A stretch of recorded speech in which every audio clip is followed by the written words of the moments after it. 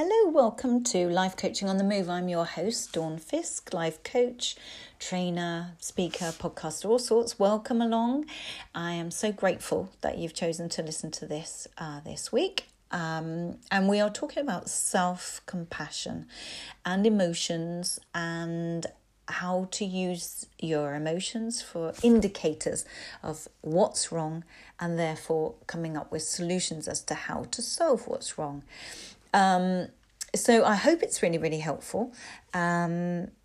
Just to let you know, I've got some more dates for my workshops coming up, Life Skills and Confidence workshop and a stress management workshop. So if you want to look at the website, please do feel free. Or if you want to contact me, you can do so through the website. Or if you want some online programs or my blog or whatever it is, have a little look at the website, which is www.milestone-coaching.co.uk. Thank you so much for choosing this podcast this week. I'm going to go straight into this week's episode. I hope it's what you need. So today I'm talking about, it sounds like I'm talking about the weather. That would be very British, wouldn't it? A great subject that we love. But it's not talking about the weather. That's just an analogy. It's talking about our emotions. And what I'm thinking today is that our emotions are very similar to the weather. The weather just is. The weather is just, it's raining today, or it's snowing today, or it's a bit damp and grey today and cloudy, or it's beautifully sunny and warm, or it's windy or whatever. It's just the weather. And it varies. And it varies because of reasons. It varies because we've got a high pressure, or we've got a front coming in, or we've got a low pressure, or whatever. I don't really understand it. But there are reasons why today it's particularly gusty, or tomorrow it's going to be very, very wet, or it's going to be a gorgeous few days and it's very spring-like and very sunny and very unusually mild for the time of year, etc., etc.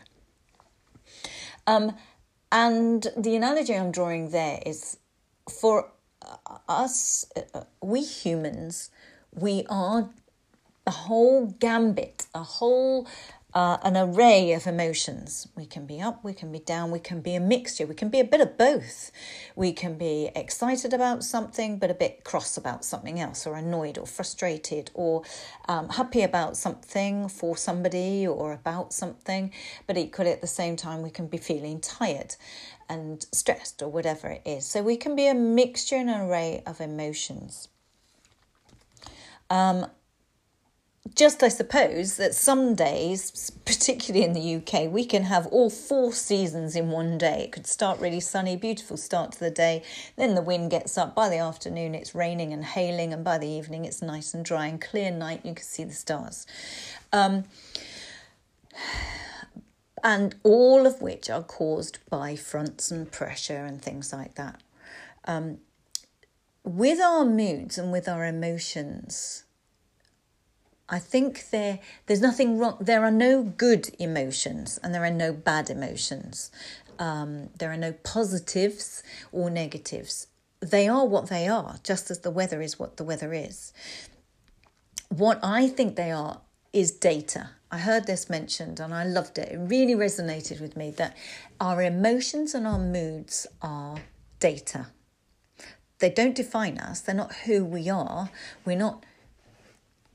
And this is another thing, we often say to other people, I'm stressed, or I'm angry, or I'm a positive person, or I'm a chatterbox, or whatever it is. We define ourselves, and that's not us totally, because just like a day in the UK or anywhere else, it can be a whole mixture. So we're not just a chatterbox. We can also have inward, introverted, introspective moments, or quiet moments, calm and peaceful.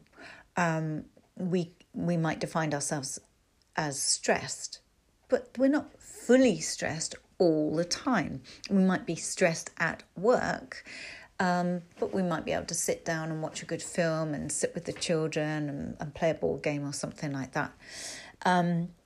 So we are a mixture of all sorts of emotions, none of which are good or bad. What they are is a result of something, a bit like the weather is neither good nor bad. It's a result of something, a high pressure or low pressure or whatever. So instead of letting our emotions define us and us describing ourselves as angry or I'm furious or I'm stressed or I'm down or I'm depressed, that's not who we are. We're feeling depressed or we're feeling stressed or we're feeling joyful or we're feeling excited, but it's not exclusively who you are or who I am. And I think that's where we go wrong sometimes, by defining ourselves as I'm depressed or I'm shy or whatever it is. We drag our whole being into it, and that's not the reality. We tar our whole self with that brush if that's what we're doing, if we're putting ourselves down or judging ourselves or accepting a lot of negative, because it won't be totally exclusively all negative, just as it won't be totally exclusively all positive either.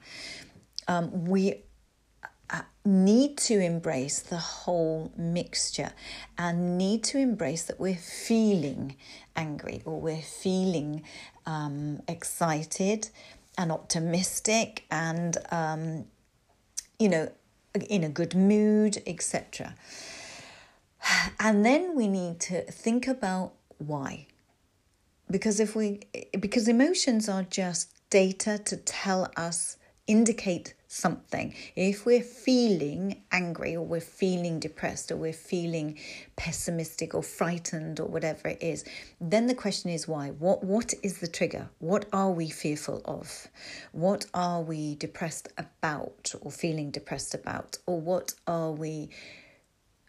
part of our life or our day or our workload is stressing us, or our work-life balance? Is it just juggling so much all at once? And once we know, so in order to take it back a step and work out why we're feeling fearful or why we're feeling stressed or low or tearful or whatever the emotion is, we need to work out the cause. Then when we've found out what the cause is, we can set about trying to find a solution. So here I'm talking about taking a much more proactive, self-compassionate approach, rather than just label ourselves something, resign ourselves to that thing, particularly if it's negative, and we're judging ourselves. It's stopping that. It's then seeing it in context. It's not the whole of our life that feels stressed, it's this bit, or it's not the whole of me that feels fearful. I'm fearful about this thing. We can then set about trying to find the root cause and therefore trying to find a solution and deciding on some actions, deciding on some strategies and deciding on some steps to solve it. And that's where self-compassion comes in, because there are so many studies that show the amazing benefits of self-compassion on our well-being. There's also lots of studies to show that us in the UK and in fact America are very, very poor at it. We're one of the lowest countries for it. We're not very self-compassionate at all. And yet it is very, very powerful. So we probably could, most of us, benefit from learning to be a little bit more self-compassionate. And by that I mean self-compassion is not about making excuses for ourselves. It's not labeling ourselves or just accepting and resigned to it and just saying that's who I am. That's not who we are. And it's not about self-pity either. It's very, very active, mindful state. So setting about solving the issues. So if you are a compassionate parent or a compassionate friend, you'll listen to their problems and their worries and their anxieties, and then you'll give them a little bit of encouragement, and you'll be kind to them. So if your child came home from school and was really down because they've fallen out with their friends and their friends didn't speak to them all day and somebody was really mean and said this, and they're tearful and they're crying, and you would feel really compassionate about that. And you would be kind to them. You wouldn't pick on them, and you wouldn't dismiss what they're saying, and you wouldn't just label them. You would listen, be loving, and then you might offer them, okay, what can you do? Could you talk to little Emily or little Ben or whatever? Or maybe go and play tomorrow. Go and play in the sand or the playhouse with Freddie instead. And when they get over this, they'll come over and talk to you.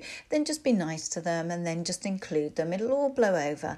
Don't take it to heart. They're just having a bad day, and you know that they like you. They played with you yesterday. They're just being a little bit silly, or something like that. You would give them a bit of a pep talk, and you would help them to find ways. Don't worry about it. Go and play in this area with those friends tomorrow. And if there's anything wrong, talk to the teacher and ask if you can go and play in this group or whatever it is. I don't know. I'm just thinking aloud. But let's say they're a bit older. So let's say they're older, they're teens, and you offer them a bit of advice, some strategies, some suggestions. Or you ask them, well, what could you do about it? What have you done? Have you talked to them? Have you thought about this? Or what have you tried so far? And what did he say? And what did she say? And did that work? And da-da-da. So you start being a sounding board and a supporter, and also getting them to think about what they can do about it. And how they can solve this issue, or they got told off because they didn't do very well in their homework. Okay, now they're in trouble, so how can we address this? Okay, you've got different homework this week. What can you do? Do you want me to help you? Should we Google some research? Have you got a book on it? Let's look at this, or whatever. We go into solution mode. We help them. What can we do to enable them to solve this issue, this topic, this upset? That's compassion. And that's what we need to do for ourselves. So the emotion is the signal. We've got to work out what's going on, but we don't have to pity ourselves. We don't have to accept it, but we need to be self-compassionate, be kind, and think, well, okay, I'll feel better if I have a nice warm soak in the bath, or I'm not going to do any work tonight. I'm going to give myself the night off because it's stressing me. I need to do some relaxation. I need to maybe do some yoga tonight. So we stop being self-critical. We stop beating ourselves up. We start being a friend, just as we would to our children or to our best friend or to a loved one that have poured out all of their issues. So if you want to call it self-compassionate, you can. If you want to call it a friend to yourself, you can. It's not all sort of Pollyanna and all sickly. I don't want to put people off, especially as I know now that in the UK we are renowned for being poor at this. But if we do practical exercises in looking after ourselves, and we can call it what we want. We want to call it being a self-compassionate or a compassionate parent to ourselves, or friend to ourselves, or whatever. But it's about self-care, finding a solution, supporting ourselves, being an ally. It's a bit like going into, instead of criticizing ourselves, it's stopping the negativity, stopping the criticism. If you were going into battle, would you want to go into battle with an enemy that criticizes you the whole time? Or would you want to go into battle with an ally that's right behind you, got your back, sorting you out, looking after you, protecting you? That's what it's about. Because life is difficult. It's got its challenges. That's what life is. And it will always be that way. We will always have bumps in the road, without a doubt. It's not all smooth. That's what makes life interesting. It makes us resilient. It makes us interesting, and our days and our lives. And it gives us stories to say and to share with people, and experiences and all the rest of it. That's what life is. But if we can look after ourselves and get ourselves through it and be kinder to ourselves instead of that onslaught of criticism and chipping away at our own confidence, having that voice in our head that is just mean, spiteful, nasty, puts us down, chips away at us, attacks us, criticizes us. That's horrible. We must stop doing that. It needs to be an ally. I've got your back. Let's look at this. Let's find a solution. What can we do about this? What's it telling us? What's this emotion telling us? Why? Where did it come from? How can we solve it, etc.? You will come out of it much sooner. You will use the emotion for what it is, which is data, in order to turn it round into a strategy. You will come out of it sooner. You will become more resilient, a kinder person to be around. And when you've learned to do this for you, you will automatically then be so much better at doing it for others as well. So we owe it to others, don't we? I always say this, self-care,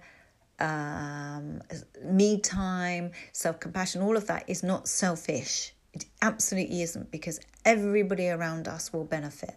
So it's selfless. If you've got children, they'll benefit from you being more compassionate to yourself. You'll also be more compassionate to them too.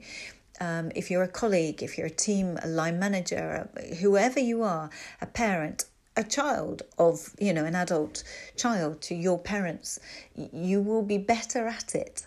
And a nicer person to be around if you can look after and be self-compassionate to you first. It will filter out to others around you, without a doubt. You'll be better in your relationship, friendships, the lot. So this is worth working on. So as a practical approach, I would really strongly recommend listening to your emotions and asking, what three emotions have I got overriding today? Where have they come from? What has caused them? What's at the root of them? What's the trigger? And what can I do about it? How can I be kind to myself? How can I have my own back, look out for myself, be an ally to myself? What can I do to improve it? Give yourself a pep talk, or talk to a friend. Commit to, right, I'm going to talk to somebody about this. I'm going to go and talk to my mum or my friend or my loved one about this, to see if I can pick their brains and see if there's a route out of this, some suggestions, or just to hear yourself clarify it in your mind by talking it out loud, or journal, or some strategies to make yourself feel better and stronger, whether it's some exercise, go for a walk, mull it over, get an early night, eat some good healthy food, make yourself feel better. Whatever it has to be, you need to be self-compassionate. We all do, as a nation, need to be kinder to ourselves. So, and I think it's topical as well with everything that we're listening to in the media at the moment, with, all the hideousness that's going on about the Met Police and women's safety, and the conversations that are going on that need to go on at the moment. But it was interesting because I was talking to my son about this, because he's, I'm female, and I wanted to talk to him about how important it is that women feel safe and men don't make them feel threatened or endangered or harm them. And actually was dead interested in listening to him, because he also was saying, yes, but he actually statistically is more at risk to go out. He's more at risk of knife crime, or being mugged, or being attacked, or drunken brawls, or street fights, or whatever. Males are much more at risk, actually, of being victims of crime than females. And he was also saying, and actually far more men are killed in wars. Second World War was so many males lost tragically in traumatic ways, hideous deaths. And he then added that men are much more likely to commit suicide as well. And so I think what he was saying was, there are issues for men too. And there are absolute issues for females too. And in fact, actually what he and I were concluding in our chat was that it's not necessarily about safety for women or safety for men. It's safety and kindness to all people. We've got to stop being aggressive and violent to anybody, men and women. If all of us were kinder to everybody and there weren't victims and there wasn't aggression and there wasn't violence towards anybody or to ourselves, it would be a far better place. So actually, I think he's right, I'm right, women are right, men are right.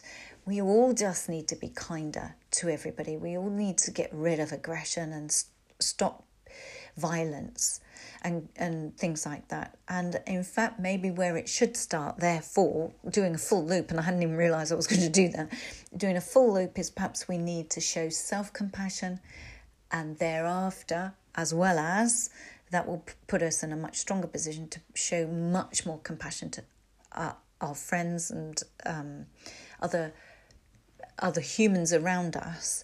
And that in turn would filter out to it being a much nicer planet, a much kinder planet. And that, I think, is ultimately what we need. We need to just treat everybody better, ourselves included. So I didn't know I was going to say that. Blimey. Anyway, that was hot off the press because we only just had that conversation with him. So maybe that was why. So have a really good week. Look after yourselves, be kind to yourself and compassionate to yourself and to others. And I hope this has helped. If it has, please feel free to share it on your social media because it could be what anybody else that you know may benefit from this week. Because it does feel quite an angry, emotional week, quite rightly so. So people are raw at the moment. So it might be quite good timing. If you want to go back and listen to any previous episodes, there are about 92 other episodes on all sorts of different subjects, a whole massive array of subjects, then please do feel free to go back into the back catalogue.